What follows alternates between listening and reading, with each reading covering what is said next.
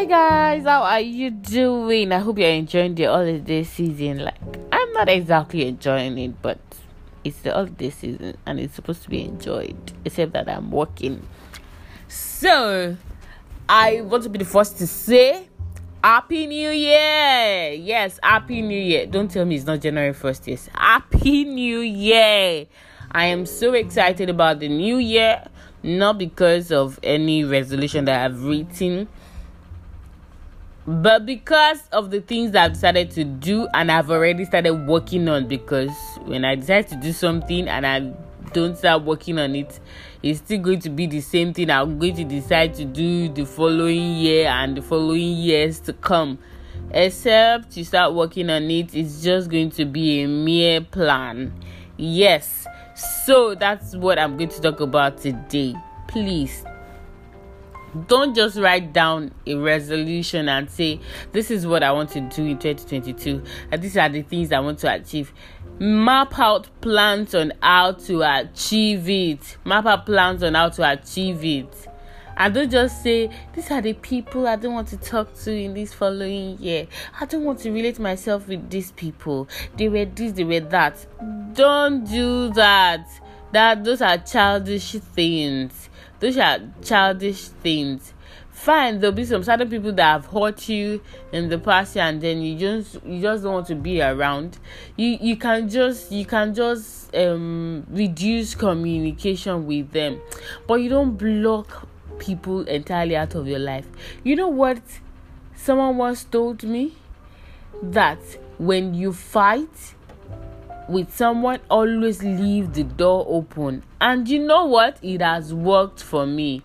When I have issues with someone and I really feel like not talking to them again, I just reduce communication. But I leave the door open in the sense that I don't say words that will make it very difficult if I need to communicate with the person again in any case of emergency or things that I really have to communicate with them to get done.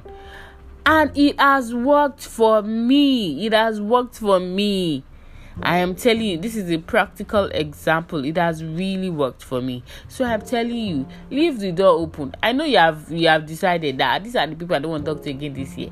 But don't totally block communication with them that you will not be able to reach them again. Don't say words to them later that you will regret, that you will not be able to communicate with them freely again. Don't do that, my dear. Leave the door open. Reduce the communication, but leave the door open. And in this new year, let your happiness be your priority. Please, let it be your priority. Let it be one thing that you take really seriously. Because your mental health is very key, like I always say. Ensure that you do things that make you happy. Ensure that you are around people that make you happy. Ensure you do the things as regards to skills, work that make you happy. Okay, fine, we are in Nigeria. People say not all the jobs we do in Nigeria make us happy because we're just trying to pay bills. That's what we're doing there. Still find something that makes you happy. Let there be a balance. Please.